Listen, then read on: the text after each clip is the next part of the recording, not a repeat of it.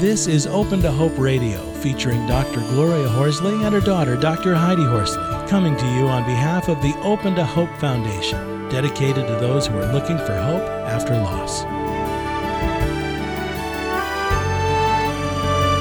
Now, here's Dr. Gloria.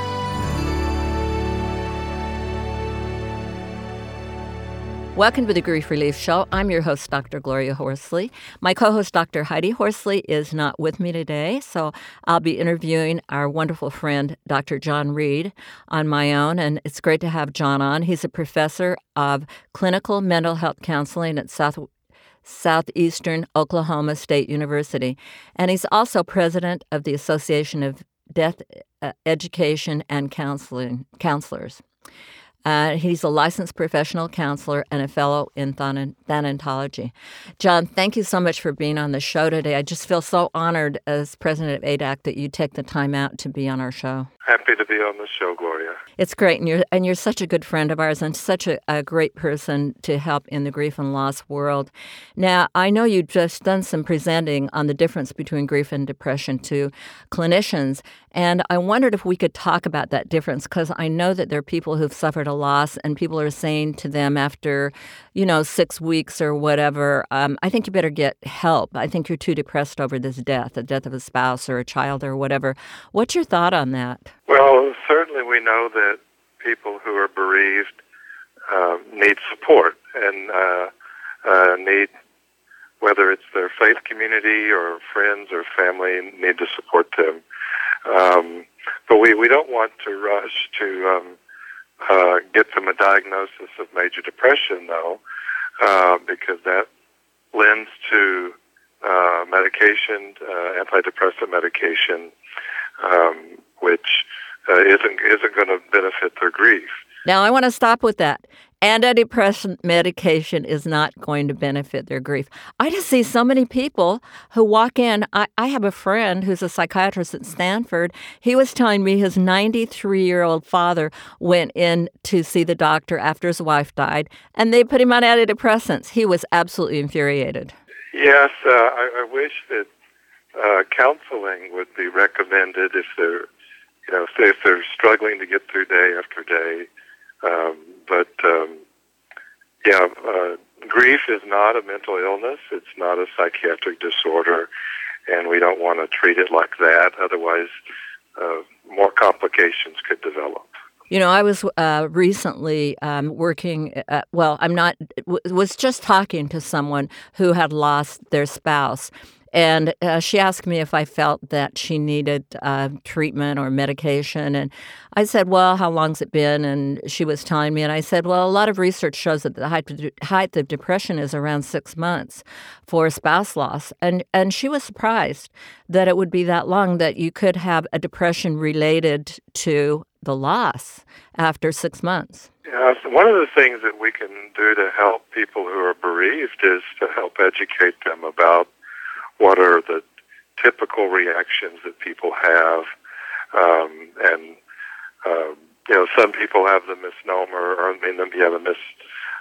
understanding that grief should be over after a couple of weeks, or even after a couple of months, and indeed our adjustment to the death of a loved one does take months and months. And then we can have those crazy anniversary reactions too, right? Yes, I found in my counseling work that reminding my clients about the significant holidays that were important to them and the anniversary reaction, the 1-year anniversary of the death of their loved one, or the 2-year and so forth, is likely to bring up a lot of feelings again and memories, and that I've found helping prepare them for that day through mostly some talk therapy being profoundly effective. Medication wasn't needed, but just helping them think about that day and what would they like to do with that day, and how would they like to remember their loved one. Because temptation is so often, well, I'll try to put this out of my mind, and that way it won't bother me. And of course, we know that doesn't work. And then it just creeps right up and grabs you. Have you had people tell you, call you and say, I feel like I'm going crazy, am I okay? Indeed, I have heard people say those very things. And it's important for us, as whether we're counselors or whether we're friends of a bereaved person, to let them talk some more about why they think they're going crazy, and then most generally that they're having very typical reactions. They can't remember simple things. They can't complete simple tasks. They find themselves lacking energy or just engaging in excessive energetic activities that don't have any real point to them.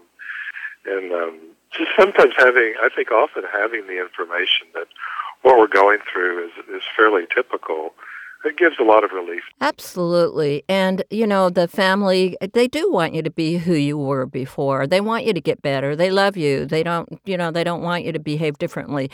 But, that's the way it is. I had a psychiatrist friend when I worked at the University of Rochester who said if you could find 3 good friends that you could tell everything to about this loss, that you wouldn't need therapy, which I always thought was interesting. So my thought is for people who are listening to the show, find people that you can tell your deepest thoughts and hopes and dreams and your disappointments as you go through this process. And it can even be 3 years, right, John?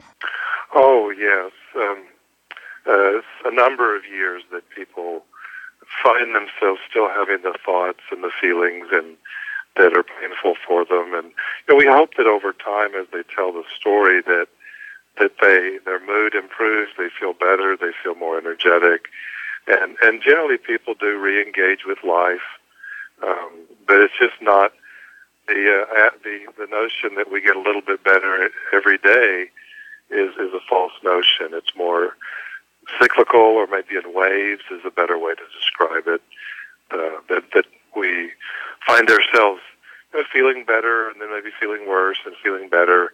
But generally, there's an upward trend for most people. Great. And John, what would you suggest to people? Now, one of the things that I think we should mention, if you're listening and you have had before the loss a history of depression, that becomes maybe a whole different matter, and you need a good assessment, don't you think, John? Oh, I certainly agree. So, well, thank you for being on our show today, John, and for all the great work you're doing. Is there somebody, I know you've written a lot of articles and things. Would people just Google you on the internet to find some things that you've written? Yes, there are a number of people named John Reid on the internet. But I guess the spelling of my name is the biggest challenge, Jonreid. But yes, I've written a number of articles, and of course for ADEC, the Association for Death Education and Counseling, I've written a number of presidential columns. Great. So if you go to ADEC, Association of Death Educators and Counselors, you can find a wonderful lot of information. And John, you can also find a counselor there, right? Yes, we do have a Find a Professional link on our website. And we don't want to discourage people from seeing counselors by any means. If they're having suicidal thoughts or they're feeling worthless about themselves, then most certainly they need to talk to a professional about that. But often the talking and the time are curative without necessarily taking medication. Great. Well, John, again, thank you for all the work you're doing for ADEC, and I look forward to seeing you, and thanks a lot for being on our show today, and God bless.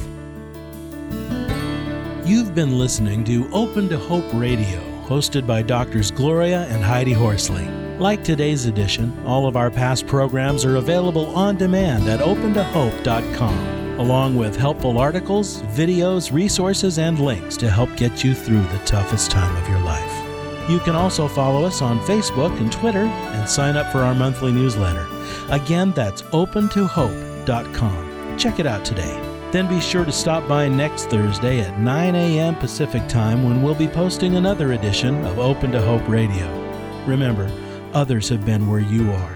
They made it through, and you can too, as long as you're open to hope.